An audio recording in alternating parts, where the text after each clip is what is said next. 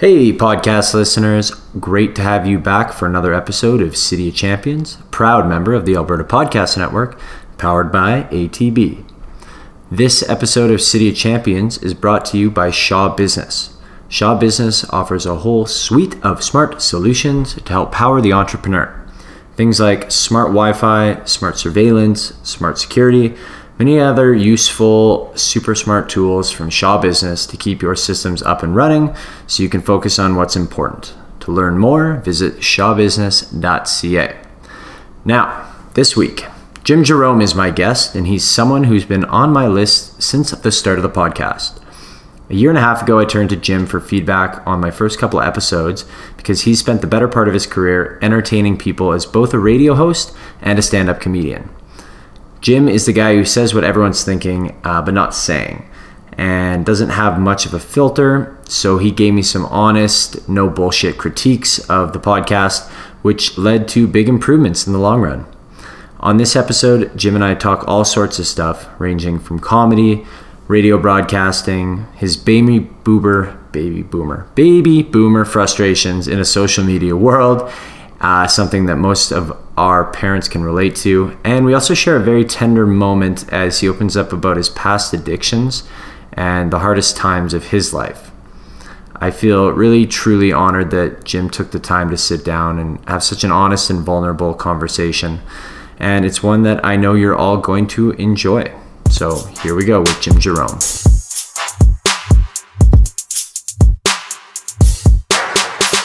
Sitting here, I have the immense pleasure of chatting with Mr. Jim Jerome, legendary funny guy, radio broadcaster, stand-up comedian, event hoster. What else have I missed? Oh, I don't know. Keep going. International superstar. Yeah. Closest shave in the business.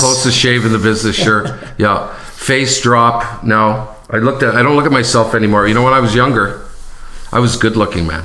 I saw a picture you posted on Instagram. I was hot, yeah. You had hair for days. Hair for days, man. Yeah, I was Actually, it inspired me to start growing out this small. Yeah, you can put your hat back on, okay? Anyone with hair, like, I'm not big on it, but. So what have you been up to these days? So, in Edmonton, what I've been up to is not much different than I've been doing the last 10 years, I guess, or 6 or 7 years. I finished in radio in 2012. I did that long run in Ottawa doing that morning show. That ended in 2012 with a bunch of other guys who got let go. Mm-hmm. The company got bought by Bell Globe, and 40 or 50 guys got let go. Yeah. Since that time, I've been doing the comedy corporate gigs for years now. I got a family. You know, my kids are 22, 19, and 16. Two boys and a girl? I got 2 boys and a girl. That's right. Yeah. Good for you. Look at you doing the research, eh? That was a lob. That was an easy one. So I've been doing the comedy thing still. I travel with it a lot, and sometimes not a lot. It's streaky, that business. But most of those gigs that I do are fundraisers in little small towns around Canada. That we go in, they're raising money for compressor in their arena or something like that, and they have a fundraiser. Marty McSorley and I have been doing that for a few years. So you guys go up on stage as a tag team and banter back and forth? Yeah, Marty can just chatter for days. Yeah, you don't know. Marty can talk more than I can, So I've still been doing that. I've been in the water, the unsexy part of my life is helping a guy do water coolers, but keeps the wolves off the door. Yeah. And then I did a podcast, as you know, a couple years ago now, probably. And since that time, that was a lot of fun, ton of fun. I put more in the bank than I thought, but I really enjoyed it. I got to ask you your secret then, because I'm not making much on this yet. Yeah, I'll tell you. So yeah, I got all the secrets. Anyway, I'm starting a new one coming up, which is not just a hobby. That it's a business. I'm going to do it with Russ Courtnall. Who all us guys over 40 would know who he is, and because when I told you, that's funny. When I was telling you earlier that I'm doing this podcast, starting, and it's going to start in the next 2-3 weeks with Russ Courtnall. You're saying, well, I remember Jeff, Yeah. Well, actually, the only reason, I don't know where I learned Jeff's name from in the first place, but the only reason I relearned his name was as we were doing the Fear documentary, going down to St. Louis and looking at that 95-96 Blues roster. Jeff Courtnall was on that team. Yeah. And for some reason, the Courtnall brothers' names just kind of popped into my head, like I had heard it over the years. Right. And of course Russ played. He was his older brother, and Russ was, a dynamic player in the NHL. Mm-hmm. You would know this, but I used to go watch him play. He was the fastest guy in the league. There was no doubt about it. That's what everyone talked about. Now fastest with and without the puck? All fast. All fast. All fast all the time, yeah. Played for Team Canada. I think he went to the Olympics and stuff. Anyway, very outspoken guy. Mm-hmm. Hilarious guy. So you guys are going to team up? He got approached. He lives in LA by a company out of LA who's going into the podcast business. Mm-hmm. And he said, fine. But he wanted to do it with me for whatever reason. And I'm more about that now because, when I did that podcast, and thanks a lot to Marty Forbes who started that and set it up, the king and queen of podcasts or broadcasting or radio, I've come to learn, is the queen is the content, but the king is the marketing. Mm-hmm. If you're going to try and make a living at it, or if you're going to try and pitch it. And we just never got to that place with the other podcast. Mm-hmm. Marty was fantastic in this thing, setting it up technically. And because I tried to do it from my home one time, and I did one with Jerry D. Mr. D. Oh yeah, Mr. D. Yeah, and he was great, comedian, and I was pushing buttons at my house. Anyway, the whole thing didn't record. Would you consider yourself technologically savvy? Or no, fuck no. I don't have a computer. Come on. I know. You get this thing off your iPad or something? And the iPad I do have is a thick one. It's old. Yeah. I usually use my iPhone is a 3 or 4. Yeah. I don't know where it is. Yeah. You know what's funny is it's one of these. You see. The difference between our generation is that I think how do people get through life not being able to operate text or their phone or their computer, things like that? Because there's so many people who are just not very fluent in that. But then you look at a guy like me and you go, yeah, but motherfucker, you can't even build a shelf, or you can't even put sawed of wood. Yeah. And it's interesting how that what's been important has sort of shifted through the years, and now it's becoming so much more technical, so much more engineering savvy. Yeah, it is. But I'll tell you what. I started that the radio show that I did, which was successful. I moved back to Ottawa from here in '99. My father was dying, unfortunately, and I'd met my wife here. She's a doctor, my ex-wife, and so she went back there to Ottawa to do a residency. I got up and did a gig. I was roasting the mayor. I was emceeing a roast for Brian Killer, mm-hmm. one of the most prolific coaches in junior hockey. Anyway, a guy from a radio station was there and said, hey, that was funny. He was a program director and said, let's whip you on air. Right. So when that was in the late 90s, right, when Gretz got traded. Anyway, this technical side, I knew nothing technically. Right. I'm not lying. I was embarrassed about it. So the guy started sitting in with the most, like we sort of clicked, and I was filling in afternoons on this Ottawa Sports Radio. Yep. He said, we did emails. Okay, like we had an email segment now it's time to read emails. Right. And so I went to, some guy said on air, I've just sent you guys an email. There was no Twitter or Instagram, so I got up and said, okay, I'll go get it. Yeah. And the guy's looking at me laughing, and I walk up over to the fax machine. Yeah. And he goes, what are you waiting for? I said, the emails are coming through the fax. So now I had no experience when I started that in any of that, and when I left, I had no experience in it. Right, so but you would say you were the thoroughbred, you were the dialed in sort of talent that it didn't matter, you didn't need all that stuff, you were the guy that produced the content. Well, you know what, that show was a huge part of my life. That show was successful. 3 guys on the radio, Tigor, it still goes today. Mm-hmm. It was started in the early 2000s. I forget the year. I love talking about it. I miss it. But I'll tell you what,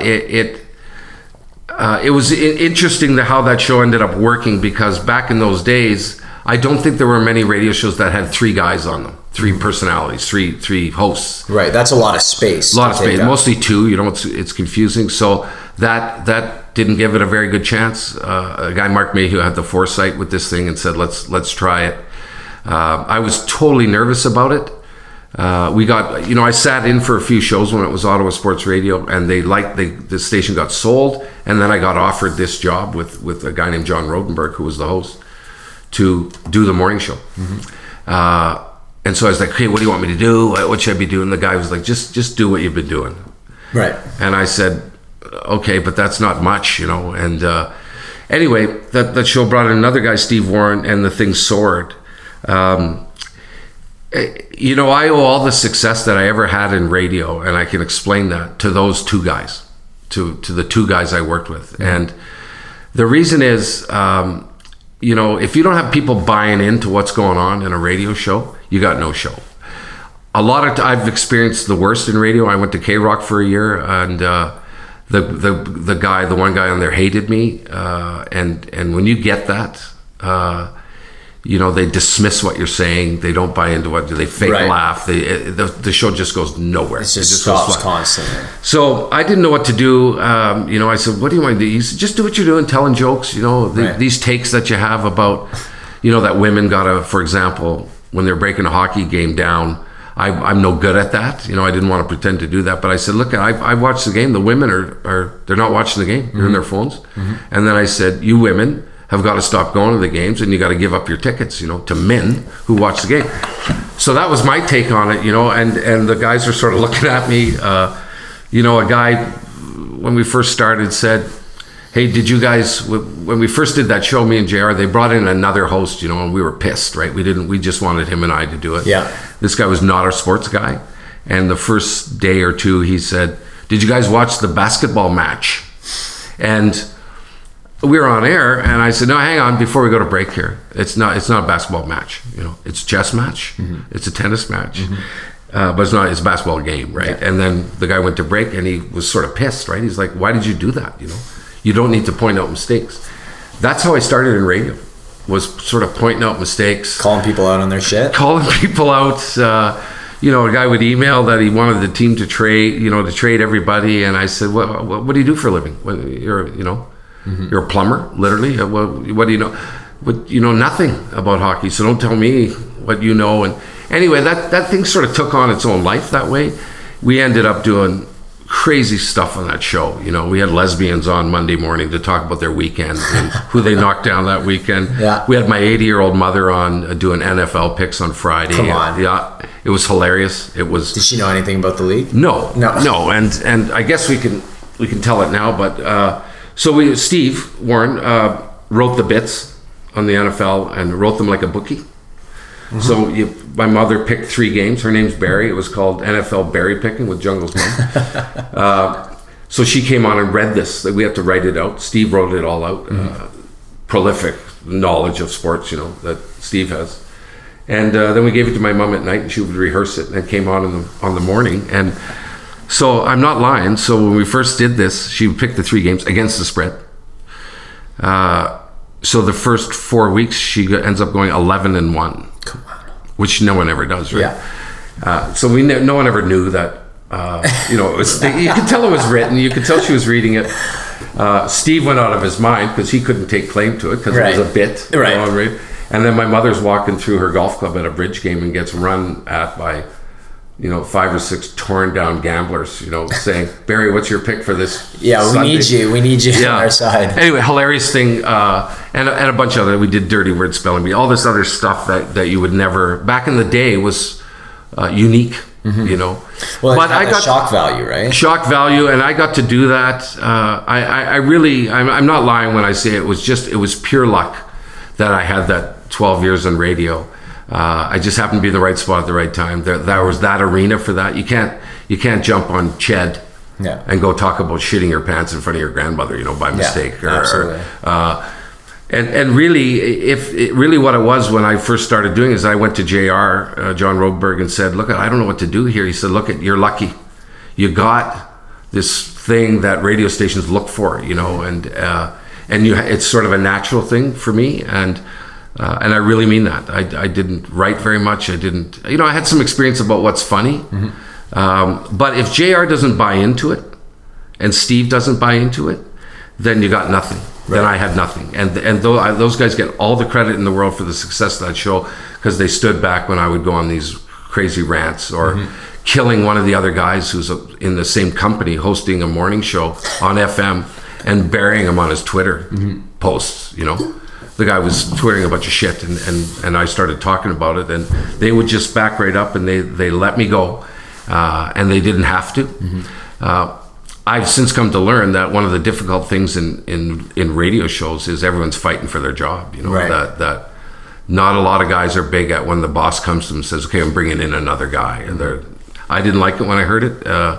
It's always been that way, I think. But the show, you brought up shock value, and I think back in that day, there was no YouTube, right? There was no social media stuff, right? No YouTube, no online broadcast or any of that stuff. So it certainly was the only game in town that people could tune in and go, okay, what the fuck is this guy going to say today? Yeah, you know? It's like the random show, right? Yeah. Did you guys have a mission for that show? It was organized chaos, man. That was all it was. Yeah, the host was great. Johnny and Steve was brilliantly funny and got a huge knowledge about sports. And then there was me, who just... The X Factor. Yeah, the X Factor, man. Yeah, they did the story, and then I would raise my hand. I got something to say here, you know. So had you done the comedy bit before you ended up on the radio? You were doing that as a regular thing? Yeah, I did. I started in comedy here. I hosted the Sidetrack. There was a bar called the Sidetrack here, and I hosted the morning show. So you bounced back and forth from the east side to west side a little bit, like. Yeah. So I moved here in the 80s. Okay. With Molson in the mid 80s, and worked for Molson, and then did a couple other gigs, but started getting into comedy. What drew you to comedy in the first place?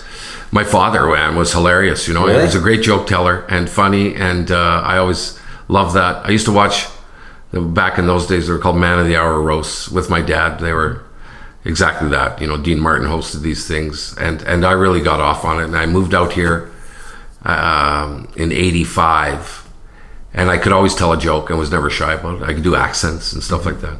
Shitty, I can do them, but think I can. Anyway, I went to a dinner. Wes Montgomery, you know, who was here for years, was emceeing the CFL Coach of the Year dinner. And when I saw him, I said, that's what I want to do. And so I ended up doing that. I ended up starting to host this comedy night at the Sidetrack. And I got asked to do other gigs and, MC golf tournaments, stuff like that. That's how it started. I made a bit of dough back then, but I had always had another job. And then I started doing it more full time. You know, I got lots of support from people, and you know, I even tell guys today, you know, how do you know if you're any good at comedy? You know, and the best thing is not what you think is funny, but what they think is funny. Right. And a lot of guys don't do that. They just plow through thinking their shit's funny. Yeah. So I kept stuff that people laughed at, and I changed whatever they didn't. Anyway, I started getting booked to do gigs, and I did more and more. And some years I ended up doing it full time almost when I was a stay-at-home dad. But yeah, that's how it started here actually, and then I got offered that show, you know, and that was a life changer. Right. But you got to have some type of tenacity and persistence to push through to get to that next level of comedy, right? Like it's consistently getting up there, being unafraid to bomb, being unafraid to revise your material. Like I can't imagine like what that would be like night after night when you're just getting started. Well, I will disagree on something. I was fucking petrified of bombing. Yeah. I never, and I bombed. I've bombed, you know, before, and it was the worst feeling in the world, you know. But, I don't know what sort of kept it going. I still get booked to do gigs. You know, I'm getting older, but you know what I did and still do a lot of this stuff is when I go do these shows is not so much. I've seldom done one on stage, and I go right down in the crowd, and if you're wearing something that I think is stupid, I'm going to say you're wearing a really stupid outfit. Sort of what guys are thinking anyway. You know when a guy walks in the room and like what's that guy's deal? Look at the freaking shoes on the guy. You know, Norton. Anyway, I just really started to say what people were thinking. Right. I've always had that thing. I know what everyone's thinking. I've always had a quick reaction, like a quick wit. So that ended up being the deal that I had on that radio show. Yeah. Was that always positive, or was that a detriment to you sometimes when the right thing, quote unquote, right thing came to mind to say, to really jab at someone, but then you're like, oh shit, maybe I shouldn't have said that? Yeah, I'll tell you an example. I always knew exactly what I was saying. I mean, I was high and hungover and drunk a lot back then, and I was late all the time for that show. I'd missed days that I just couldn't get out of bed, and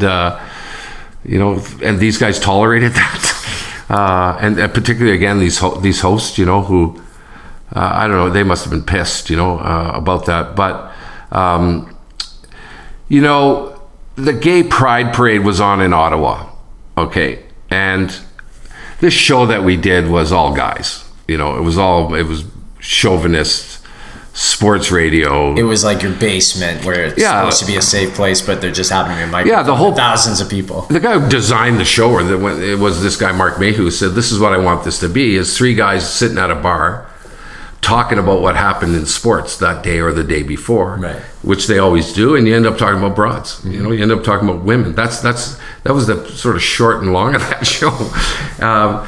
I said, but you know, I saw the floats in those parades. You know, I went down, I brought the kids, and you know, a lot of those floats are guys with, you know, a leather Speedo on and a ball gag, and you know, or whatever. And if I'm a normal, or you know, if I work 9 to 5 and I'm a lawyer, for example, and I'm gay, mm-hmm. but I'm not out. Yeah. But I'm thinking of coming out. Yeah. If I go down to watch the parade to check it out, maybe stand back 3 or 4 people mm-hmm. to check it out. Mm-hmm. If that's the first thing I see, and I'm a shirt and tie guy, I ain't coming out. I ain't coming out, right? So no, 100%. That's like the most extreme of the extreme part of that demographic. So these two guys are, you know, that John and Steve were like, okay, you know, whatever. And then I ended up saying, and because John said, well, wait a minute, Jim. You know, this guy could roll. These guys both knew how to roll with this. Like I say, gave me this opportunity. He said, what if your son was gay? And I said, of course, this was all on air. And I said, well, if my son was gay, I would love him slightly less than the other children, right? So that's what this sort of show ended up being sometimes. Mm-hmm. And it certainly had that success, but it worked because of the dynamic. And really, again, because of luck, and really because those other two guys said, "Look, we can go with this," right? Because it could have certainly gone other ways. Yeah. You know, a guy can just cut you off, right, mm-hmm. and do some of that. Well, we're in a really interesting climate right now because you've got the continual sort of one-uppedness of comedy, of things, you know, of outrage and shock value, like things that we were shocked by 5 years ago, we barely bat an eyelash at nowadays, right? That's right. But at the same time, you've got also sort of coming from the other side is the outrage mob of you can't say anything now, right? And you're going to get lambasted for saying any, you know, making a joke, you know, whether it's about gays or whether it's about, you know, school shootings or things like that. Like, I don't know if you saw what happened to Louis C.K. Sure, recently. Of course. Yeah. Well, he had his big thing, whatever it was, a year and a half ago, and then he just came out and did another smaller segment that got leaked. Did you hear that one? No. Oh, so he... So he gets the sexual harassment charge. Yeah. Or claims. Yeah. Yeah, and then Done. he goes underground for a year, hides, does whatever, foregoes millions of dollars. But then just recently, like a week and a half ago, did a set that got leaked. And, you know, he's after millennials, he's after the outrage nation, he's after, you know, these kids that are standing up in Congress. He's like, he says, when I was a kid, we were just getting fucked up and having fun, right? And he's like, the one thing I was excited about to get older was to watch these idiot kids act like buffoons. And I don't even get that anymore because you've got them standing in front of Congress saying, I'm offended and you need to address me as so-and-so. And so he took a pot shot at school shootings, not directly at that, but he said, what, you think you're special because you were at a school that got shot up? Wow. Talking about this kid. And so it's funny that you've got like outrage pushing the envelope constantly, but at the same time, you've got people getting more and more offended at things that have always kind of been okay in the comedy realm. Yeah, like you're right. Back then, there was a life to this sort of shock thing. You know, when I was on that radio show in Ottawa, there was no Twitter, there was no Instagram. You know, back then there was no YouTube. There was no echo chamber. Yeah, there was. Right? Yeah, exactly. So what we said had, you know, whenever I went offside with something, when we talked about. You know, who's plowable, you know, which news girl is the most plowable. Of course, at other stations, right? Yes, yeah, exactly. Yeah. And once in a while into our own station. That shit was not done anywhere, you know. Right. There wasn't, like I said earlier, not an arena for it. Mm-hmm. That day's over. You know, that day's... You got to be way more intelligent about it. Yeah. You know, saying fuck now is just, you know, it's almost has no oomph. You know, I see a guy on Twitter here, a local radio guy here, who loves to get on there and drop the F-bomb all the time. It's too easy, you know. It's too easy. It's an easy adjective now. They've, you know, that you're gonna be able to hear something on the radio. You're gonna hear it 10 times more offensive if you flip on an email or YouTube or Twitter or Instagram. Well, on podcasts now, where there's no censorship, right? No censorship. So, you know, that's this Louis C.K. guy. My guy's Bill Burr now. I saw him when he was here. Those guys are highly intelligent when they looked at, if I'm going to do something here. Bill Burr, for example, his opening jokes are, and very funny, are handicapped people, racism, spousal abuse, and homosexuality. All very hot. Who the fuck sits down? Who the fuck sits down and says, okay, I'm going to knock this out here. I'm going to do, you know, that. But so you better know what you're doing and how he, you know, Bill Burr's just absolutely brilliantly funny. You know, like he comes on and goes, speaking of gay, he goes, what's everyone all up in arms here about the gay marriage thing? Right. You know, who cares? Who cares if they get married or not, right? Which is fine. And then he goes on to say, I mean, they're not going to get into heaven anyway. You know, that guy's brilliant. Right. That guy's brilliant. So if you want to do shock, you better be really smart about it, because tons of people are doing it. You know, tons of people are doing it. Where do you think the intent comes in? Like, you know, if it's not meant to offend someone, like the example I always kind of think of is, you know, sometimes you casually refer to someone as, oh, the black guy. And it's like, some people kind of twinge and they go like, can you call someone a black guy? It's like, well, he's black. Or brown guy. Or brown guy. I mean, it gets weird when you say yellow for Asian or red for Indian, but like for some reason, and I couldn't tell you why, but like, is that black guy over there racist? And I'm like, not in the slightest is it racist to me, because there's no intent. There's no intent for me to refer to him as something different from me because that's because of the color of his skin, other than I'm identifying him as like, hey, that guy over there, versus, oh, the guy with the dark hair and dark features. It's like, well, no, you know? Yeah, like when I worked in that radio show, they had a lunch counter there run by a couple, I think, who were from Lebanon, maybe. I should have probably known that, but I used to call them the foreigners. You know, I said, what are the foreigners serving up today? What's the special? You know, Right. And John would go, really, Jim? Do we have to? John was the guy behind the counter, or this is the guy you worked with? No, the guy I worked with, the on-air guy, you know, and Steve was like, oh, I do, really? You have to? It was funny. You know, it was funny. I didn't, it's not offensive. Right. The guy's a foreigner, you know. I don't know what's offensive anymore. You know, I really don't. I'm not sure.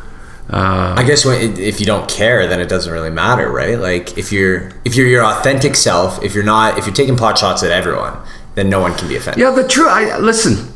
I was talking earlier about it's what really people are really thinking. You know, I watched the show You the other day on Netflix. You. Isn't that one? I just saw a headline for it saying it's like really messed up. Really, it's a messed up show. Yeah, the guy. In the end, this guy, he was like a stalker, serial killer. I don't want to give anything away, but it's for millennials, probably for the younger crowd. Okay. But really, what this guy ended up doing is his first girlfriend is she fell. Her phone fell out of her pocket. She couldn't find it because he took it.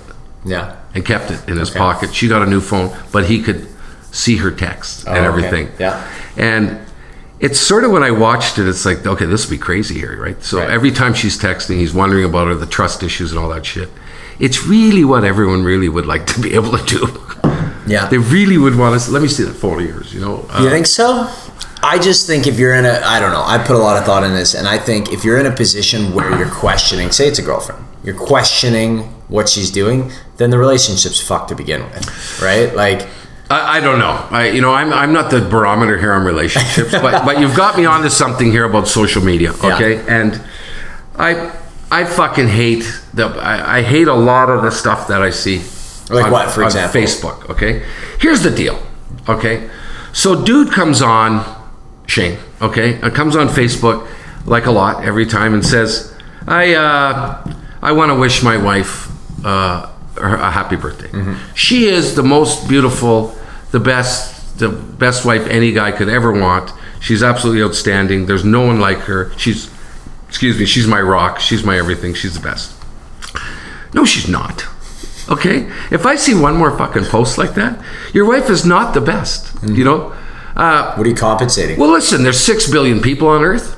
Let's say, I don't know, half of them are women. I don't know what the ratio is. 3 billion. Let's say half of those are wives. Or let's say there's 1 billion wives. Okay.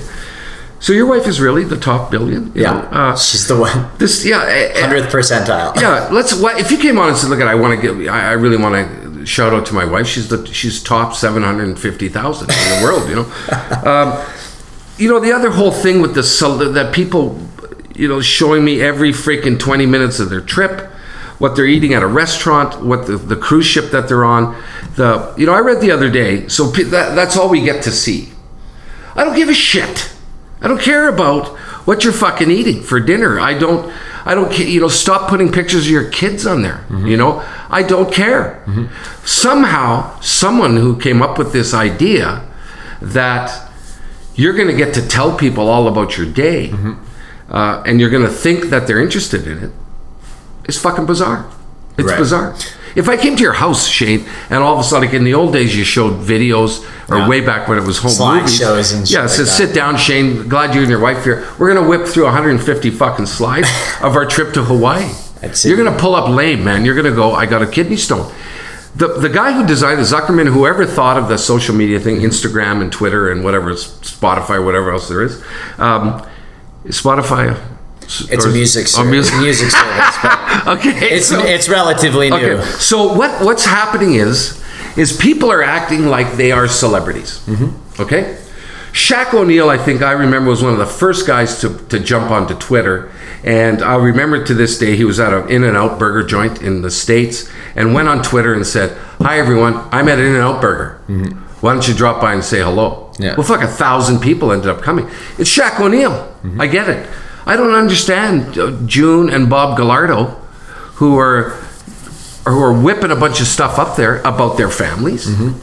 And don't give me this bullshit that, well, no, it's a nice way for me to get to my family. No, it isn't. Put them on an email stream and stuff like that. But the interesting thing is, tons and tons of people do it. I've fallen into that trap myself a little bit with popping my kids on there once in a while. But where did all this happen? That everyone thinks they have a bunch of shit, normal shit, that everyone else wants to hear about it. When you know what I mean? Well, there's two things. All right. First is, if you don't want to see it, you just block them. You just don't see this content from this person. But I love to hate them. I know, but it's that self-flatulation of like, I just like getting myself riled up, right? The second thing is that people do care, right? Like we're social creatures. We're wired to want to know what the people in our tribe are doing. Now, the thing with social media is it's disconnected us from our immediate like 150 people that might be physically surrounding us and connected us to the other 8 billion people on the planet. So now you've got also, and couple that with the fact that we're now in the most prosperous time in human civilization, where we're no longer dying from starvation, disease, all these things that used to kill us by the age of 50 for the most part. Right. So we're living longer. We have less like worries about shelter, food, and education. So now we're having to manifest all these other issues to worry about, and couple that with us comparing our lives to these other people. It's really bad what's happening. It's an unreal and untrue comparison, Shane. Okay? Let's take, for example, the fucking guys from the Ottawa Senators, the 4 of them, get caught in an Uber, right? This story went rampant. Yeah. Tearing down their coaches.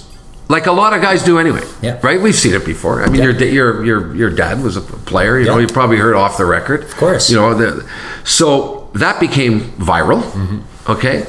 Now, are you gonna, if you have a choice, are you gonna weigh into that to see what they said, or are you gonna flip on Barb and Ernie and their kids' trip to freaking St. Lucia? Yeah, well, that's more compelling because it's not a real side of them, man. It's not.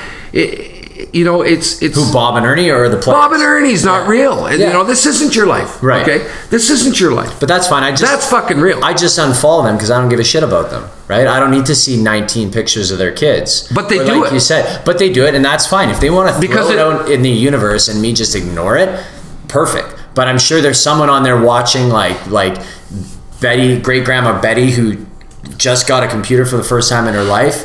I'm sure she's looking at that and going like, oh, this is so nice. I can actually see these kids. Maybe. And so it just doesn't scale, right? You're right. The average person, you or me, doesn't give a shit about them. If Angelina Jolie put a picture of her kid on there saying, I'm so proud of Kagluli, okay, who she adopted, that he got a home run in his first baseball game. Right. That's interesting. People, it's Angelina Jolie. Of course, because that's who she is. I never knew that about her kid. You know, that... I read something the other day that there's a huge incidence and a high rate of depression that people who look at Facebook. Yep. It's correlated. Yeah, for sure. Because they look at their life. You know, what's more realistic to me is I'm 20 pounds overweight. You know. 20 in the gut, you know. You don't look that big. No, 50, right? Okay. So I like to put up, really the real thing is the deprecating thing. Yeah. I'm a fat bastard. Okay. And here I am sweating on the treadmill. The truth, what other people are thinking. Yeah, that's fucking life. Talk to me in the morning when you're trying to get your kids to school and stuff like that. I mean, I don't want to beat a dead horse on this thing, but I love to hate it. You know, I get you can block and all that stuff. But I love to see it. You know, here she fucking goes again with all the shit that no one cares about. Yet they're acting like they are Brad Pitt or Julia Roberts or whoever, you know, or some rapper or something. But here's the thing with the depression study that you just mentioned is it's still unclear based on the literature whether it's Facebook and watching social media that causes depression, or are people predisposed to depression already reaching out there, and is that depression caused because they don't have other shit going on in their lives? Like, who are the most happy people you know? It's the people who probably are just focusing on their lives and their family and not worrying about all the other shit that's going on. They're just doing things that make them happy. And what are you not doing when you're doing that? You're not looking at other people's social media. Well, there's two sides. Well, that's curious. One is this thing of people who look at Facebook, okay, whose lives are shit, okay, who got a tough life, who got tough, you know, hard jobs, you know, minimum wage jobs. There's that whole angle about what are they doing, why are they looking at it. The other one is who's posting. And what are they posting? Right. And let's talk about those insecurities. Right. You know, that's where intent is really important. Like, and I think it affects everyone from the person who's got 5 followers to 500 million followers, right? Like, what is your intent to post this? For a lot of those celebrities, like a Connor McDavid, it's just advertising. Like, his social media is not him. Yeah. Right? It's just Adidas or CCM or whoever. Right. But then you've got... I understand that, though. Yeah. That's almost acceptable to me. I get it. Yeah. I get it, you know? But then you've got girls who are posting, you know, bikini shots with them on the beach on their holidays where they're sticking their ass out and puffing their lips up, and it's like, what's your intent here? Your intent is not to show how much fun you're having on vacation. Your intent is clearly to get people to pump your tires based on how you look in your picture. That's right. Right? I understand the chick who does it now, who this came out of nowhere, and that she's making dough on YouTube. Right. Okay, I get it. I get it. More that aren't making money than are. The people who are doing the selfie thing, right, is... get off that. You're not a celebrity. Your Twitter is littered with selfies. Mine? No, I don't have my... No, not really. Yeah? No, you can look at my Twitter. My Twitter is selfie. I was going to bring your selfies up, actually. I did some... I get all excited about Wayne, right? To go back. I get all excited. But it's obnoxious, you know? Of course. Obnoxious. And exactly what I'm saying, the intent. Yeah. So I say it, you know? Yeah. Like DJ started... You know, the PGA started up again, and Dustin Johnson played, and then I have a picture of me and him. So... You know, whip up there. Time for a little obnoxious, I know DJ shit and stuff like that. Of course. But how is that different than what other people are doing? I've put pictures of my kids up there. Yeah. I've done, you know, if the selfie I'm doing is, you know, here's my fat face. You know, I don't know. It looks like I'm shoving my face in a campfire, you know. Like I spent years in a vat of boiling oil or whatever I put up there. Yeah. You know, why the other day, I don't know, it was like, why do they always ask me if I want my milk in a bag? Right. You know, and then a little rant, you know, like so shit like that. But so it's fun. I think it's funny. I think I know funny a little bit and put it up there. But it's certainly interesting to me, the psychology behind people who look at Facebook, who get sucked into that vortex. I've done it myself. But more interesting are the people who do it, these fucking selfies. And I'm sure any psychologist would love to get their teeth in there and go, what the fuck's wrong with you? What's the underlying deal here? You know, well, they are, right? Litany of selfies. They are. Like, there's a whole generation of new psychologists coming up who grew up with this, that understand it better than the old guard who kind of inherited it. like the new psychologists who are coming into the workforce have grown up with it. They've been in it, so they kind of understand it better. Now, does that make them better poised to study it? Maybe not. Maybe it's confounding because they grew up with it, so they can't get a sort of objective view of it. But there is, everyone's got a different purpose. Some people do it for the likes, for sort of pumping their tires, for the ego boost. Some people do it for business. Like, it's good for your brand, if you have a personal brand, to show yourself always doing fun, exciting things. Now, the people who really get social media also post the shitty, boring parts of their job to say, look, I'm just like anyone else. 95% of what I do sucks, but the 5% is really, but they don't want to tell people that. No, but the people who are really smart do. That's fucking real. The guys in the Uber getting nailed. Yeah. The guy, when someone does a video of a guy, yelling at his kid or something on the street, or I'll tell you, I'll rest my case on this, because is why it's fucked up. I agree with you, by the way. Facebook, it is okay? fucked up. Here's why it's totally proven that it's way fucked up, because filters. Okay? So now, broads... You're talking about picture filters? That's right. Okay. So now it's like, here I am with my girlfriends. We're in Miami or the girls' trip, or we're at fucking Spagos in LA. When they hold the phone Definitely up, not in they're all showing their boobs and ass and all that stuff. But now they whip the filter on there. Yeah. Okay, you can tell it, right? This porcelain, smoky look and all that shit. That's how fucked up it is. So now it's not even you. So what you're claiming it's you. Of course. But what I would say to that is good. Now I can see the fucked up ones out there, right? It's an indicator. It's like saying, hey, I'm fucked up, because, not saying that anyone who uses a filter is fucked up. I'm sure there's all sorts of reasons, but I'd rather know who the people are out there speaking and doing these outrageous things, so I can say, okay, good, I'm going to ignore you, right? It's the same thing as free speech and people, coming out as neo-Nazis and the government saying, oh, we're not going to allow people to speak anything that's totalitarianism or communist. It's like, no, you need to let them to speak that way, so we know who the crazies are. It's fucking crazy. What's next, Shane? That someone there's a picture of a guy climbing a mountain in Nepal, and they take a shot of it and go, that's me, and it's not. So but everyone's going to know, right? So it's up to you as a social human being to know what you can and what you can't get away with. It's a fucking movie, okay? It's a movie. It isn't real. That's not really what you look like. Yeah. That's not really how you spend your day. I'm not tired of it. I love to hate it. It's going to get worse. I love to hate it. I tell you. But what we haven't addressed is the positive side of it. Well, right? I'll tell you what, that being said, I like to talk about that shit. I love doing this back and forth on it. I'd love to tell my real side, is I think everyone's fucked up from doing that, and I don't care. Yeah. I don't care. You got to stop doing that, and think about it. I don't care about where you fucking ate your salad.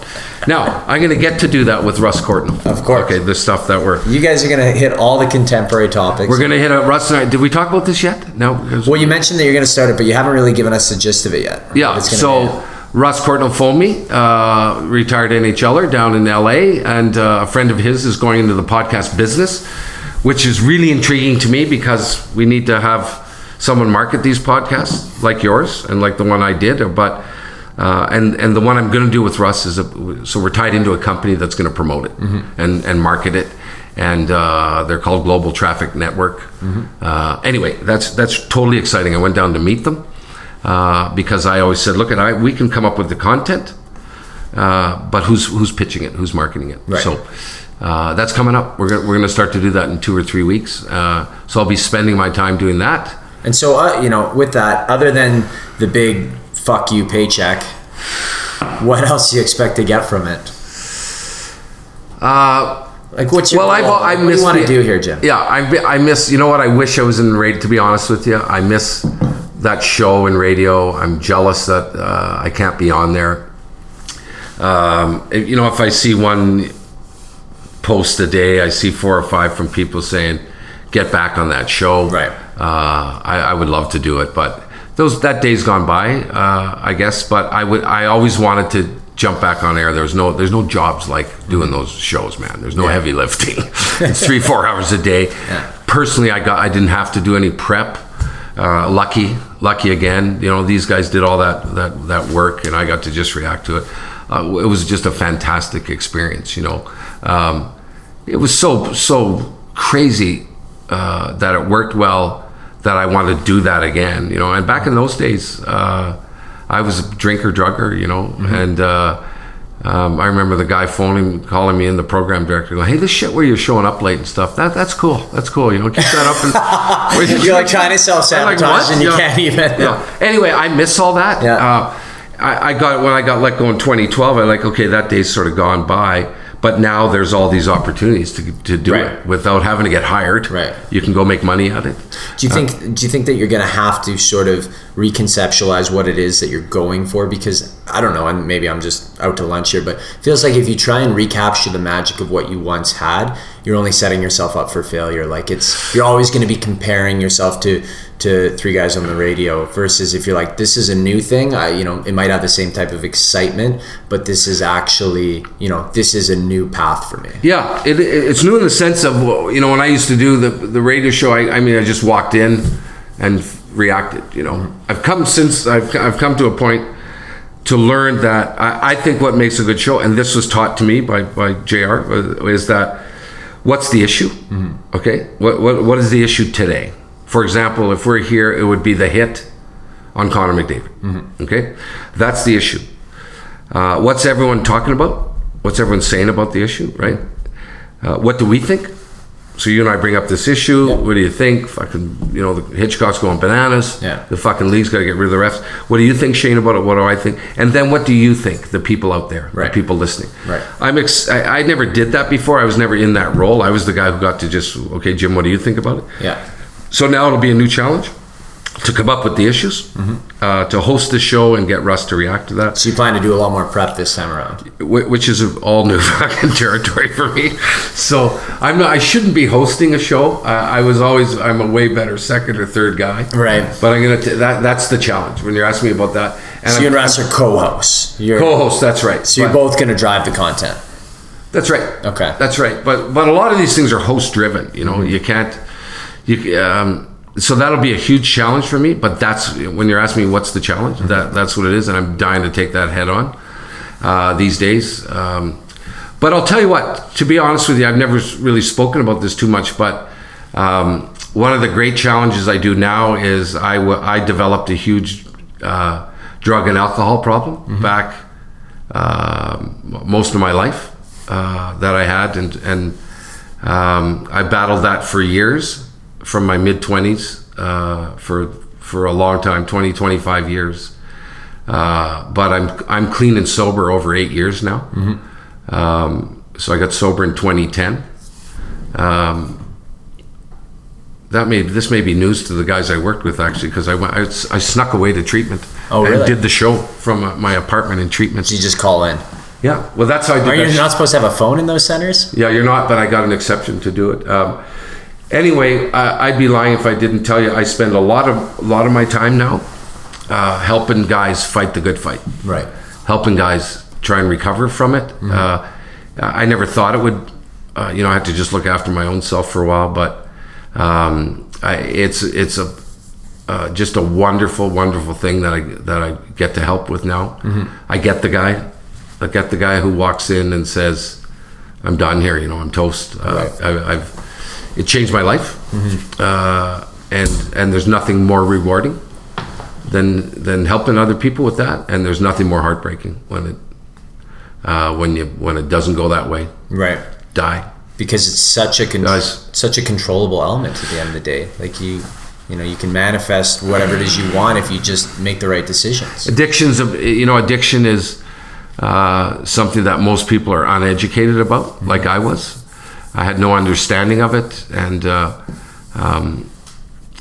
now I do, and now I get to help the guy who comes in with the idea that I can handle this myself. I'll be able to get off this drug or booze, and the answer to that is no, you won't. Right. You've probably tried a million times. For example, one of the greatest things I've learned about addiction is that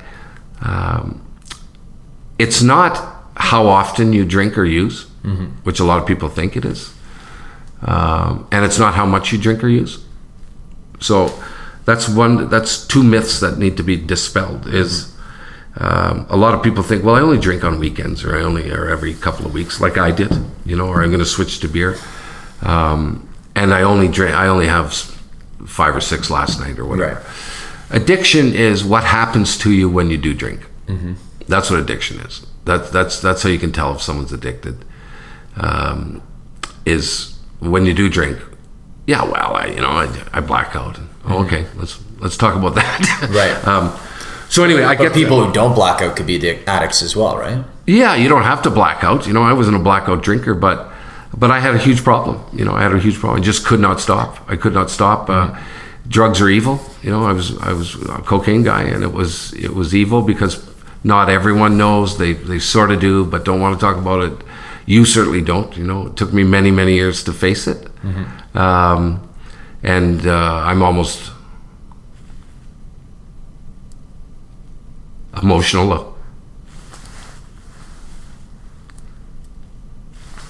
about it, from where I was, from the dark place from where I was, and the loneliness of all that is no longer,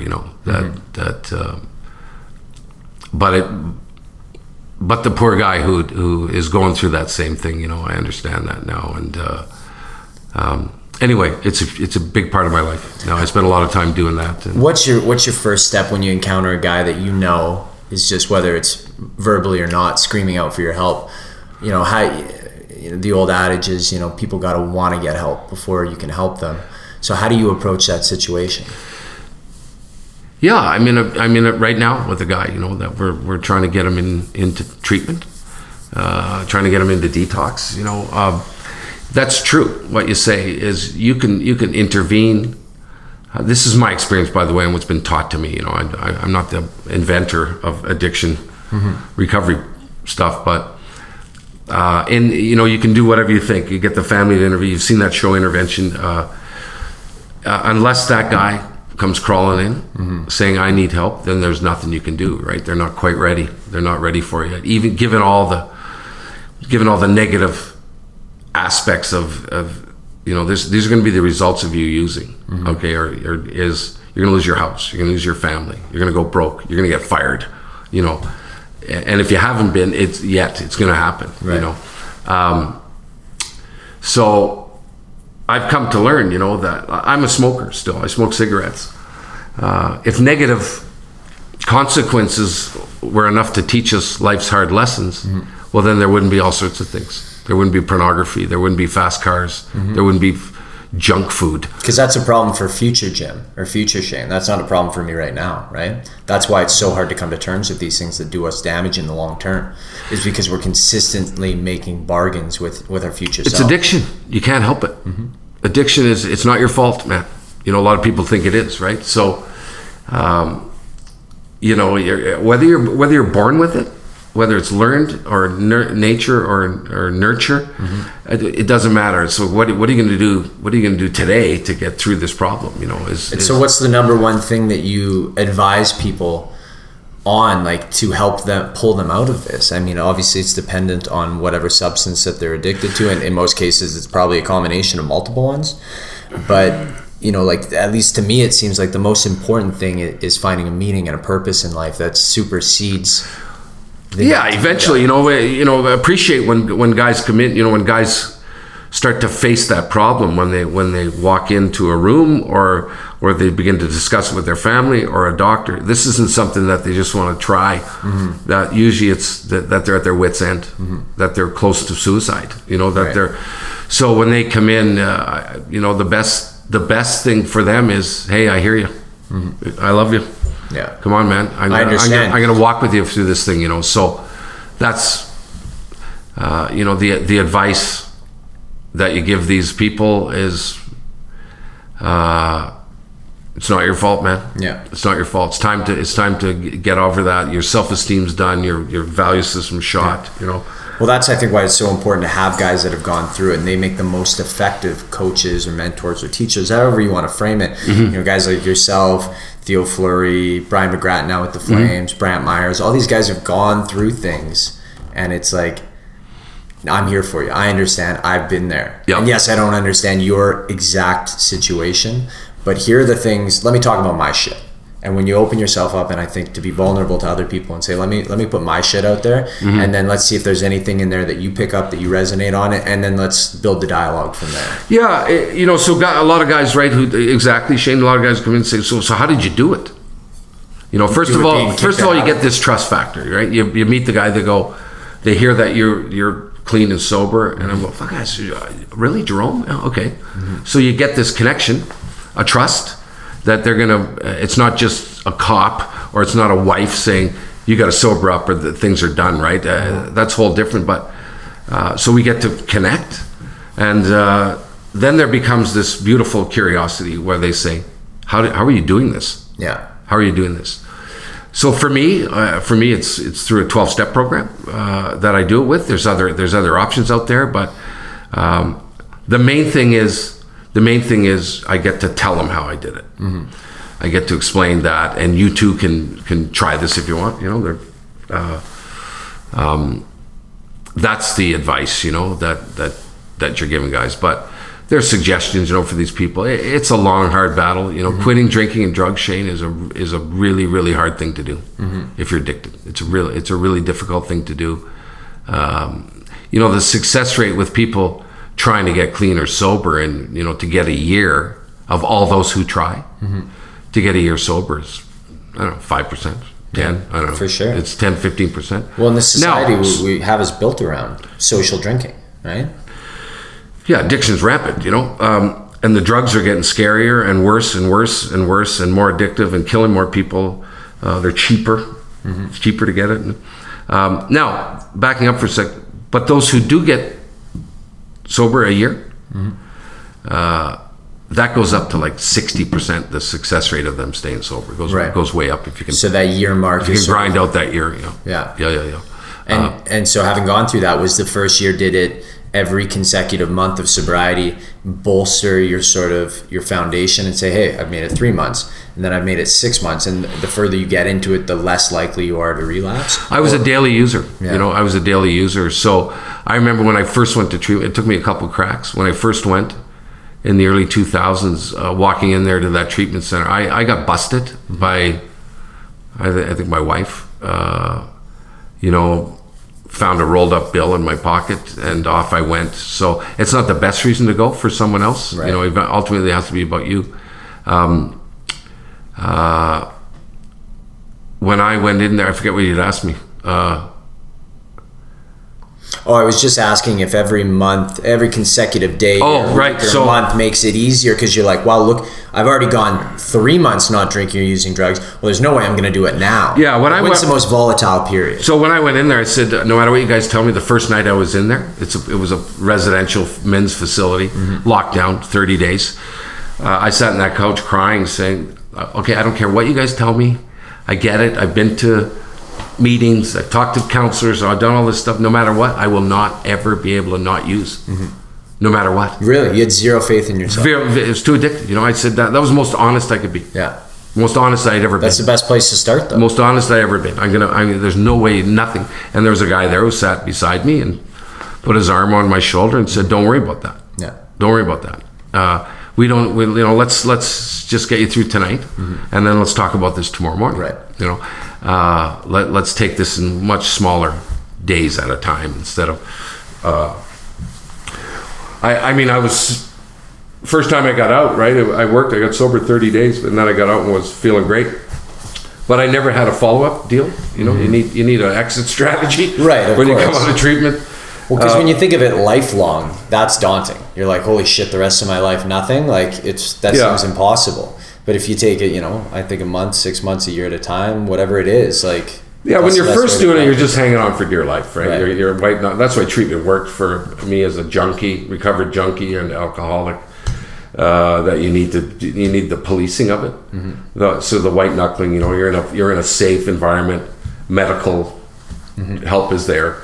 So that's the best way, but it's like planning your financial future, So I went to a seminar on financial planning. I feel great. We're going to do this, but if you come out and don't have some sort of plan in mind, right? And it makes perfect sense. Sobriety is like that. If you don't have some sort of plan, some sort of acceptance of this is going to be a way of life. Yeah.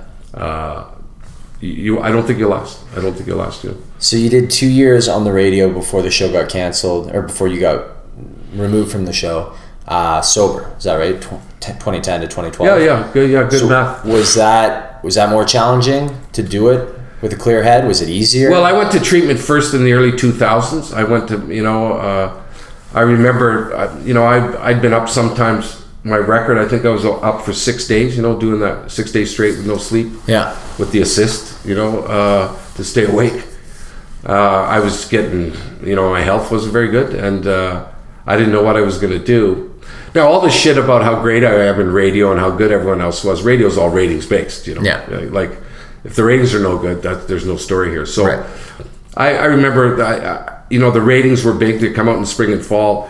And I was going, fuck, man, what am I going to do here? I can't live like this. I'm going to die. Yeah. And die. Snorting cocaine, drinking a bottle of Sambuca. Mm-hmm. And the ratings were coming out. They come out on the same day around the country. Yeah. And it's a huge day, because everyone wants to know how their show is. Of course, yeah. Just like down, And all the management loves it because bonuses kick in. So it's a tense day. Yeah. And the ratings came out.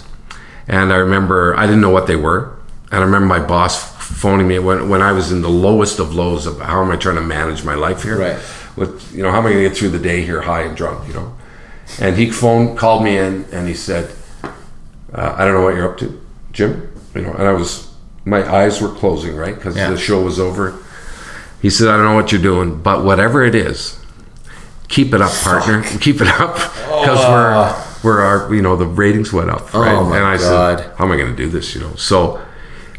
Anyway, the way I got into treatment, I had a 6-month deal with them or something like that, and he said, "Okay, and are you going to need holidays with this or something?" And with this 6-month, and I ended up saying I was fearful, right, that I was going to harm myself, through an accidental harming of using so much drugs and booze, and I ended up sort of saying when he opened the door, I said, I'm waiting for some results. Mm-hmm. I'm waiting for some results, and he said, for what? I said, I don't know, but I might need some time off. Right. That night, I got annihilated, and I phoned him the next day and said, you won't believe it, I got to take a month off, Yeah. I was lying, but I'd phoned a treatment center the night before, and the guy said, no, that's stress. Are you not stressed out? Yeah. That's how I got in there, and then I phoned him 2 days later and said, I'm in a substance abuse treatment facility. Jesus. So that's how I first got in there, Right. Yeah. That was in early, but I lasted about a year, and I started living the lie again, so... And how much is your life improved now that you no longer have to lie about that, like, the shame of not telling people the truth, or little fibs, even little white lies, just absolutely build barriers between people and make you, they further exacerbate that isolation and that loneliness. Oh, yeah. Now, how much has it improved my life? Okay, this seems, it's 100%. Mm-hmm. It's 100%. Yeah. I was trying to think if it's 80 or it's more than 50. Drinking and using is about, for me, was about 3 hours of reward, mm-hmm. and about 8 days of shit. Right. 8 days of shit, man. And the problem was the craving. You couldn't when you're addicted. But it is. I'm funnier when I'm trying to be funny. Mm-hmm. I'm available. Mm-hmm. I've got. My ex-wife is going through some health issues, and I'm available to help her. I see my kids every day. Mm-hmm. Literally, I do. I live around the corner from them. I live 5 minutes from them. Mm-hmm. So that's, I'm more responsible. Right. So it's the only way to go. People always think that, having fun feels good, but I think what really feels good is taking up the responsibility and the challenges that life present you, and meeting those head on and succeeding and finding meaning and finding purpose. Me, I was lost for a couple of years in things that I didn't really want to do, and would go out and what you said about drinking on the weekends, how much you drink doesn't necessarily make you an alcoholic. It's more the intent and why you're doing it. It's I was in a bad place for a while too, of just like, what am I doing here? I'm not working at a job I like. I'm going out and just getting blasted on the weekends. Like, something's got to give here. Right. And for me, luckily it did. And, you know, so I experimented with not drinking, and I went 10 months. The only reason it didn't go a full year was simply because I went to Europe with a girlfriend that I was seeing at the time. And it was like, well, I'm not going to not have wine in Europe, right? So, but in that 10 months, and I never planned to go forever, right? It was just like, let's reevaluate your relationship with alcohol, and let's just see what it's like on the other side of that. Let's just get a taste of that. And like, it was invaluable because I also bartended part-time. So instead of, you know, having shots with the customers during my shifts, I'm now telling them how good I feel, how much weight I lost that I didn't even know I had on me, how much energy I had, how I was spending all this free time that I used to spend out at the bars now doing productive things like reading and you know, fostering relationships. And they're like, wow, that's so amazing. Good for you. Like, sitting at the bar, can I get another pint? Yeah. And it's yeah, it was really hard to actually reconcile that, of like, here I am preaching about like the benefits of sobriety to these people, and I'm still serving them. Like, do I feel right about that? Right. It's challenging, but you know, everyone needs something different at different points of their lives, and you know, hopefully at least that inundated me into a place of trust with them that they could think maybe a year down the line, like, man, that guy was onto something. Well, listen, I'm involved in raising money for a sober place that we have here in Edmonton. Okay. We do it at a casino. Okay, so this is a place you know, where it houses stuff for addiction and you have to keep it running. We you know, I guess, you know, only you know, people out there, only they know if they have a problem with booze. Listen, Shane, you and I know tons and tons of people that have a problem with alcohol, you know, or drugs, right? I know lots of guys that need help with it, or probably should try and get help with it, but they're not ready. The problem with that addiction is it shows up, you know, there's about 1,000 different ways denial shows up in people's lives, you know. I'm not saying you have a problem. I don't know, only you know, like a lot of times a guy says, well, I don't have a problem with it. Well, one of the things you do is say, okay, if you don't, go a month without drinking. Yeah. Right? That was big for me to be able logically to then, if you don't have a problem, and the guy, well, well, they say, well, because I don't have a problem, I don't need to do that. It's like, all right, well, that's a slippery slope you're walking there. Maybe. Yeah, maybe. You know,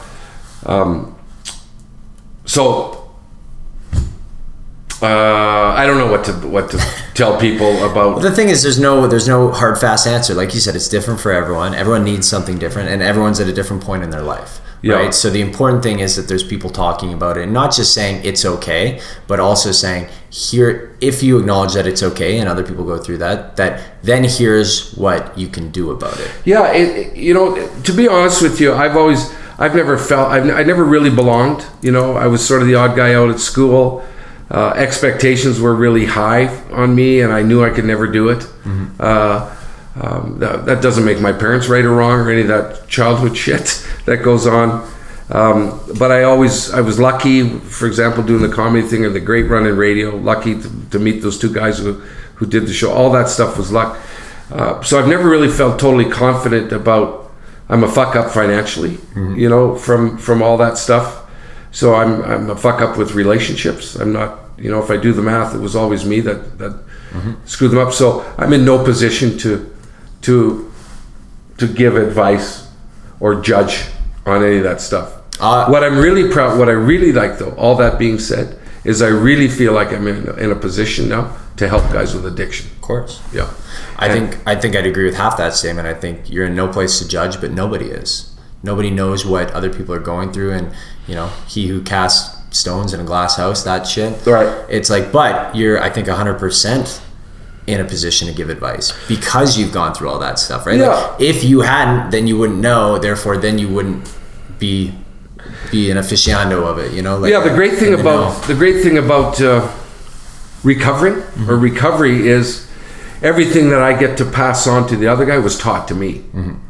That's how it works, you know. You recover, you got to help me. It's tribal knowledge. I cover, you got to, you know, I'm going to help you. Yeah. And so you get to pass on these incredible, this incredible help that was given to me, this love and grace and support, and get to give that to other guys, you know. But I've never felt better about doing anything. I don't mean from the reward side. I just mean with the breathless. I understand what you're going through. Yeah. And I know I can help you. Yeah. I promise you I can help you. Absolutely. Right. So love that role, that I'm able to do that. Yeah. These days. Well, yeah, I think it's, you're helping people get their lives back on track. And for some people it's addiction. For some people it's, it could be anything. Yeah. So it's, to have people that have gone through it and are able to bring in the next generation, I think that's one of the most meaningful things you can ever do. I think so. I can only speak for myself, and I find it very meaningful to do it. It's tough, because there's sort of a selfishness. I just said to you 15 minutes ago, I want to get back on air. I want to do that, which I can do, sober. Mm-hmm. What would you give up to do it? The difficulty would be if I had to give up. I don't want to sound like a fucking martyr here, but if I would really be lost if I couldn't help guys anymore. Right. Well, I think making yourself, a public figure and putting yourself out there on the waves makes you more able to help people, right? And become more of an authority. Yeah, sometimes through a forum like this, when someone whips into that thing and says, "Oh my God, I never knew that, man. I never knew you were fucking torn down." So what's the deal? You're gonna move down to LA? You're gonna leave us in Edmonton, or you're gonna do it from here?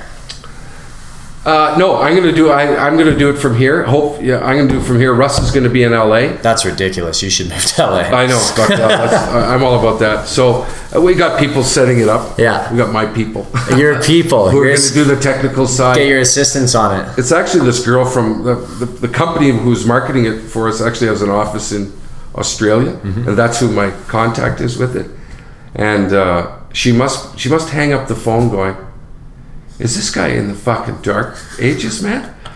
She'll ask me a question about something, and I go, I don't know. You're gonna have to, she hit me with a recapture word the other day, but I got to recapture some audio file, and does that just mean re-record? I don't know, Shane. I don't know what it fucking means. It's like we captured it once, but we need to. But they don't believe me when I say it. Like they don't believe me. Like this guy's got I don't know how to 30 years in radio, and he doesn't know how to recapture. This morning, I'm trying to send I'm trying to forward an email to a group email, and I got no shot. I got no chance to do that. Anyway, you can only reply all, but you can't forward all. So that might have been. Thank you. That might have been. You're going to help me with this. I could help That's you with exactly anything. what that was.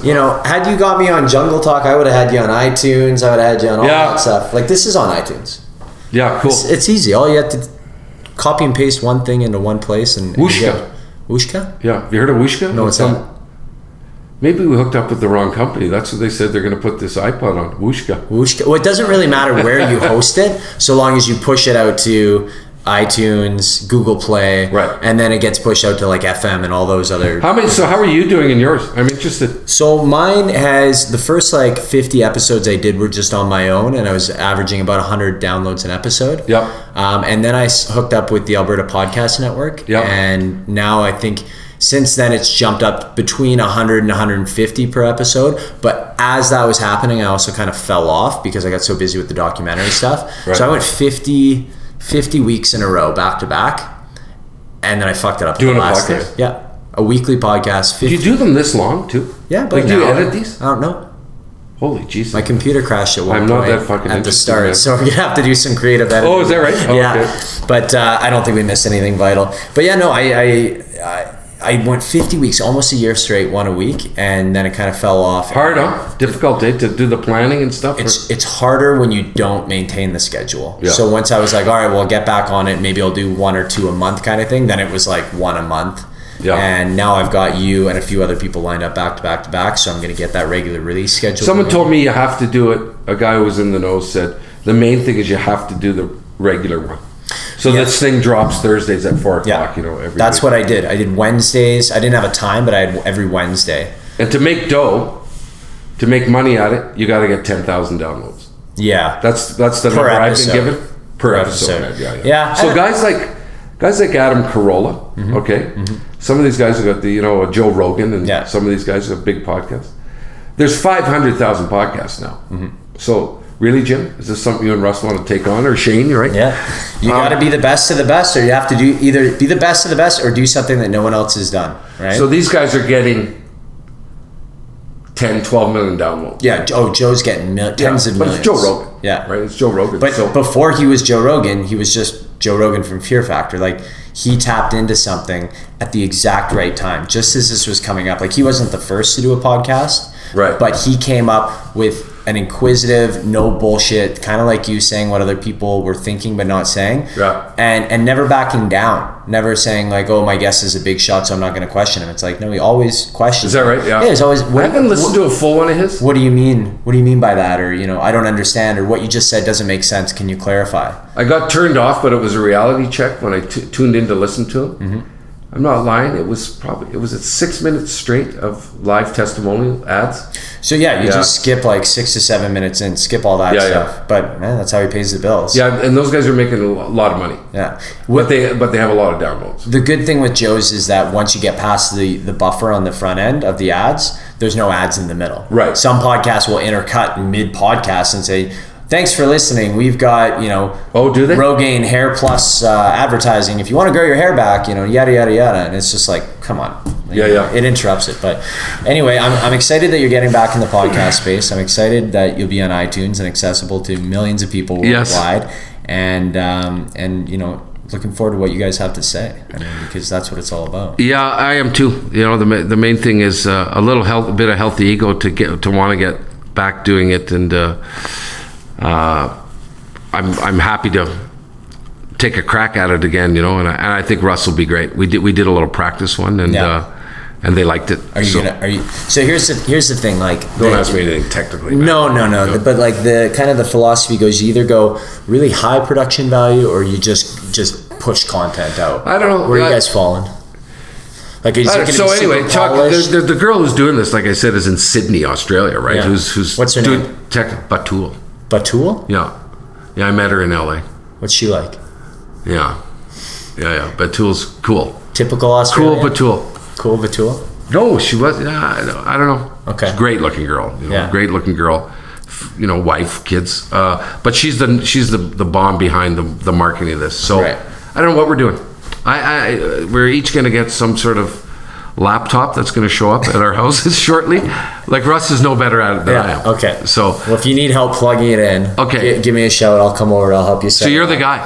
Yeah, because she's asking me for a guy, so I'm going to make you some money. You can come and set it up absolutely. For me. Like, I've done this. Maybe I can do it from here. Yeah, whatever you want. You can come podcast here anytime. But we're going to get it up on iTunes and all that stuff. Well, that's good. Facebook. When's the first episode going to come out? I think probably the end of the month. What's this? This is the 8th of January today? 8th of January, yeah. I would think in the next 2-3 weeks. Yeah. And it'll be a weekly one. Mm-hmm. Maybe twice a week. I don't know. Good. That's if it's twice a week, it's full time. Yeah. And is it advertised continent wide, or is it just US or just Canadian? So this company they own a bunch of it's Global Traffic Network is the company, and they own.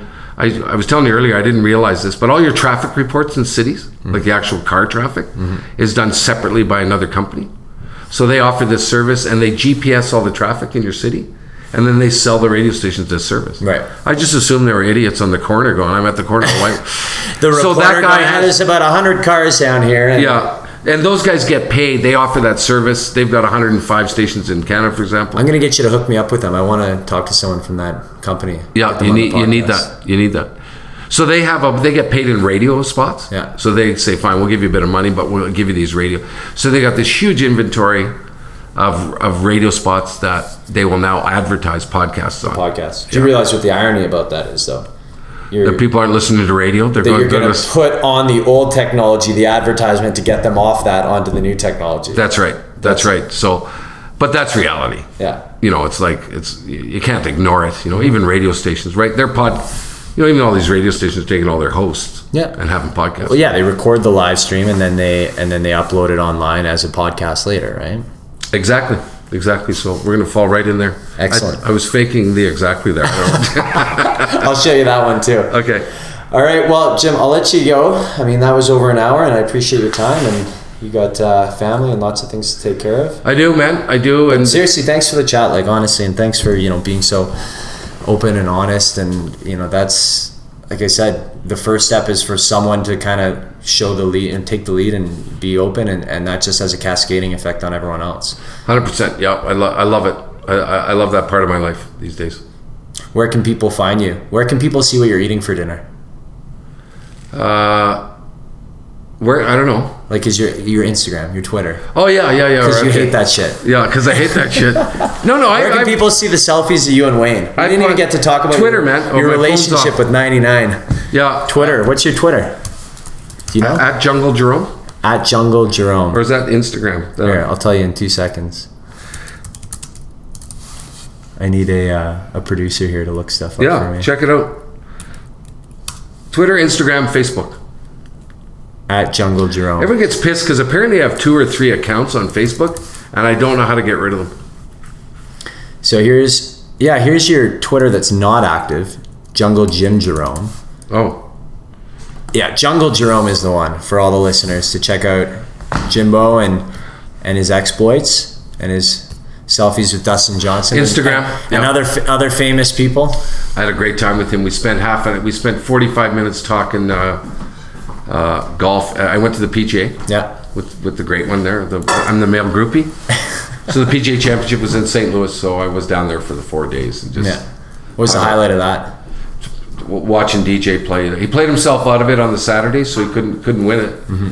But Tiger, right? It was the Tiger show, and he almost won the thing, right? It was crazy. It was crazy. But what'd you think of the Tiger and Phil one-off the match? I don't think it worked out as well as they wanted it to. You don't think it got the ratings? I don't know. I don't know. It was. They tried to sell it like it was a real deal. Yeah. And they need to make it real. And no one believed that. Yeah. So that was the problem. No one believed for a second. They're not good actors. They're athletes. Yeah. But no one believed for a second they were putting up their own money or any of that stuff. And so it's just not, the golfers go head to head all day long. Mm-hmm. They do it in every tournament. They whether the format's match play or medal or whatever. So I didn't think there was enough new there for that to be sold. So I didn't even watch it. It needed to be, I think I watched it here. It needed to be like, maybe they're just not the personalities for it. Maybe they're too reserved. But I just couldn't help. Phil could be pretty funny, Phil. But Tiger is. I just couldn't help but think if you had some of the hockey guys, some of the third or fourth Tiger's liners. just too guarded, right? Yeah. For obvious reasons, about what he says. And there's a guy who can imitate golfers now. I don't know if you've ever seen it.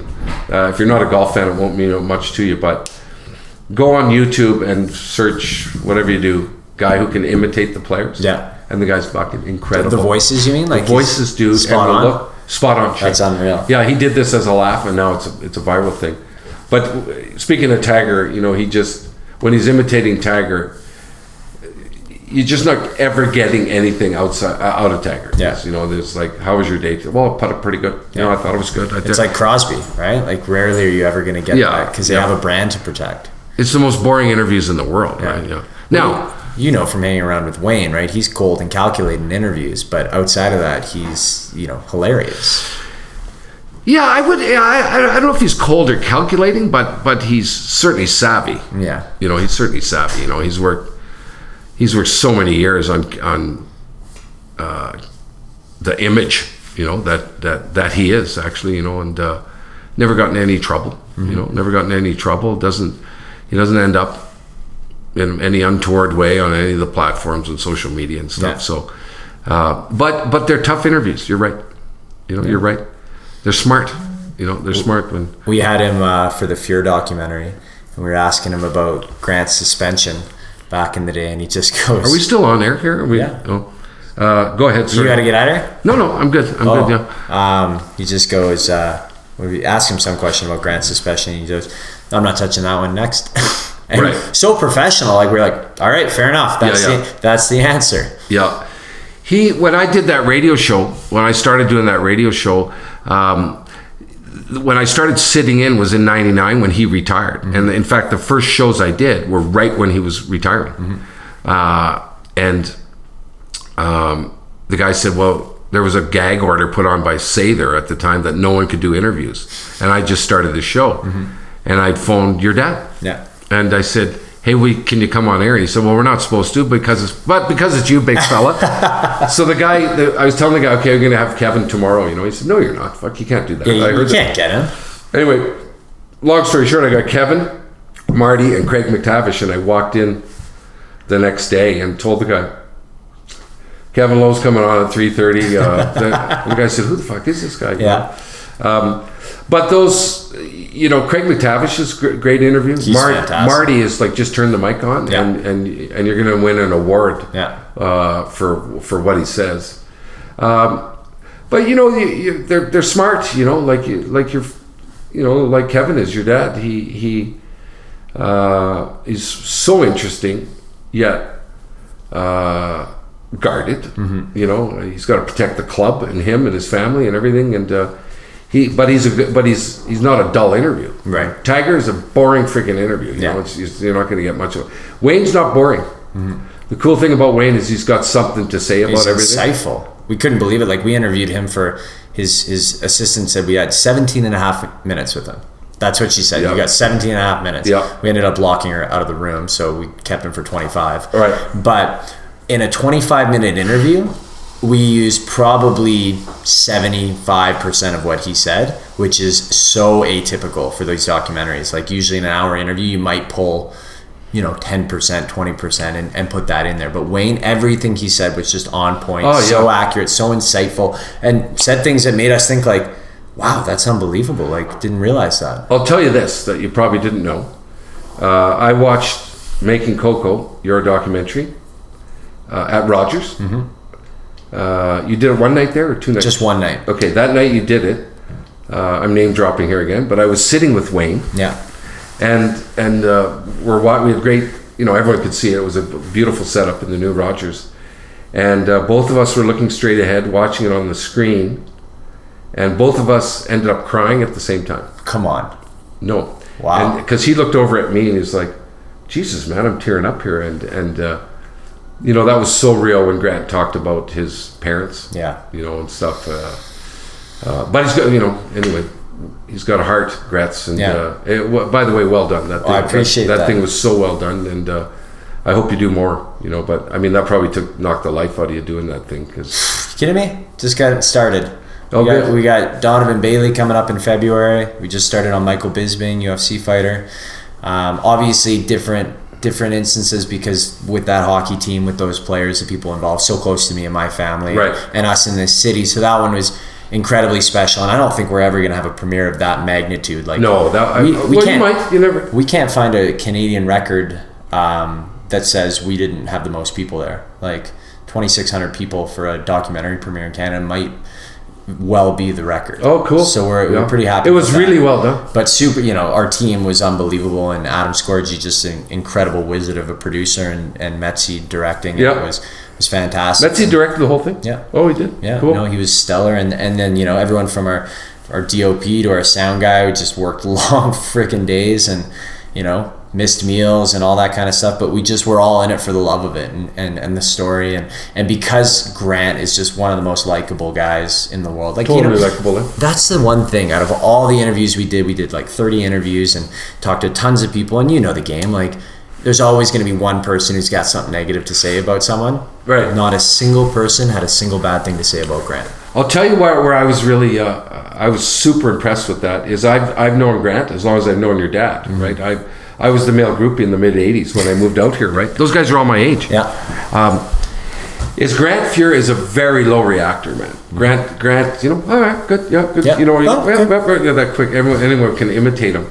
Wonderful guy. Never says a bad word about anyone. Mm-hmm. I'm tearing people down from the from the base. And Fuhrsy, we played a couple games of golf together over our life. And I've known him. And I thought that when you were doing a documentary with Grant Fuhr, I was going, oh boy, good luck, man, because wonderful guy. Mm-hmm. I've interviewed him before on a radio show. But he's a low reactor. He's a quiet guy. He doesn't like to get too excited. So I was amazed how much what you did get out of that guy, that you broke down that veneer. Mm-hmm. To get into that personal side was, for me, the hugest highlight of that thing. No one knows his personal side. Everyone was sort of wondering and guessing and whispering. So, and it was whoever did that, whoever got that out of him was. It was a team effort because there's certain circumstances where we knew the story. We wanted him to tell it, like the Buffalo incident with the getting let into the country club, He goes, oh, well, I didn't get accepted into a country club, so, I just joined another. Right. I go, no, but Grant, like, what happened? He's like, oh, you want to know the whole story? We're like, yeah. He's like, well, someone lit a swastika on their front yard, and then their whole approval board got fired, and they hired new guys, and then they invited me to join the club, and then I told them I joined the next club, their neighbors. Yeah. And it's like, Grant, that's what we need. We need like the full story. And he sort of got the motions of it, and I think he kind of opened up throughout that process as well, because watching him go through it was like catharsis for him, all these things that he had lived through and really never talked that much about. And that's why I think it's so important to share these stories, and not just for the audience but for the person, the individual themselves, because oftentimes they just, as an athlete, are just lifestyle and the rich and famous, just go, that happens, deal with it, next thing. They never take time to reflect, and I think you can't truly move on to the next point in your life until you sort of reflect and are at peace with what's already happened. At least that's my take from a 30-year-old. Yeah, he would be, when it comes to civil rights, okay, Grant Fuhr would be he'd be the easiest guy, to insult about it. I don't know if that makes sense, like he would be okay. Yeah, that's your deal. Come on, Grant, you're supposed to get excited about these things. I'm not going to pick it. I'm no big deal. I'm not walking on the strike line here. I'm not, that's your deal. You know what I mean? That's a sort of stupid way I said that, but he's just an amazing guy that way. Water off the back. I don't know if he's ever been offended. I don't know. He did tell us one story where this guy was getting under his skin about something, and he had one of his cup rings on.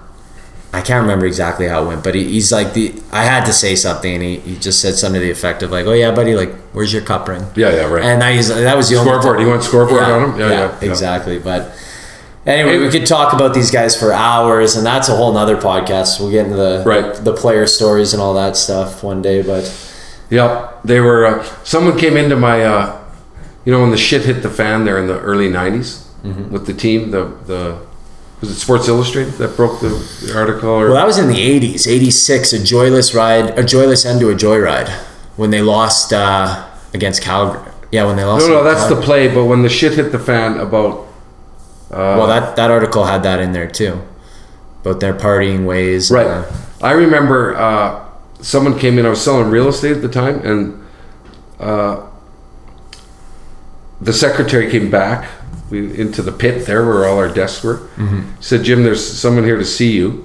I'm like, oh yeah, great, okay. Came out and we sat down in our little boardroom that we had, and I said, what's up? It was a female. I'm so and so from the Edmonton Sun. And of course my fucking narcissistic, I said, oh okay, what do you want to talk about? You want to do an interview with me? I'd like to know about this story that's broken, and what can you tell me about these guys? Wow. And what goes on, even if I did know anything.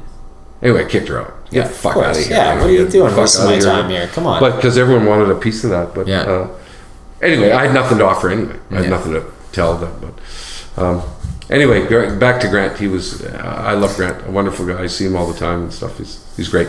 Well, appreciate the praise, and I appreciate you coming on and spending time with me. And with people suffering from insomnia, they can listen to this and put them right to sleep. No, you were great, man. All right, Jimbo. See you later, brother. What a guy. Huge thanks to Jim Jerome for chopping it up with me. I loved every minute of that. Thanks to everyone for tuning into the podcast. If you want to hear from more comedians, I strongly suggest checking out Mess Hall Podcast, a weekly podcast in which Avery Cochran talks to comedians and sometimes other people about food. This and other great podcasts can be found over at albertapodcastnetwork.com. Again, thanks everyone for listening, and we'll catch you next time.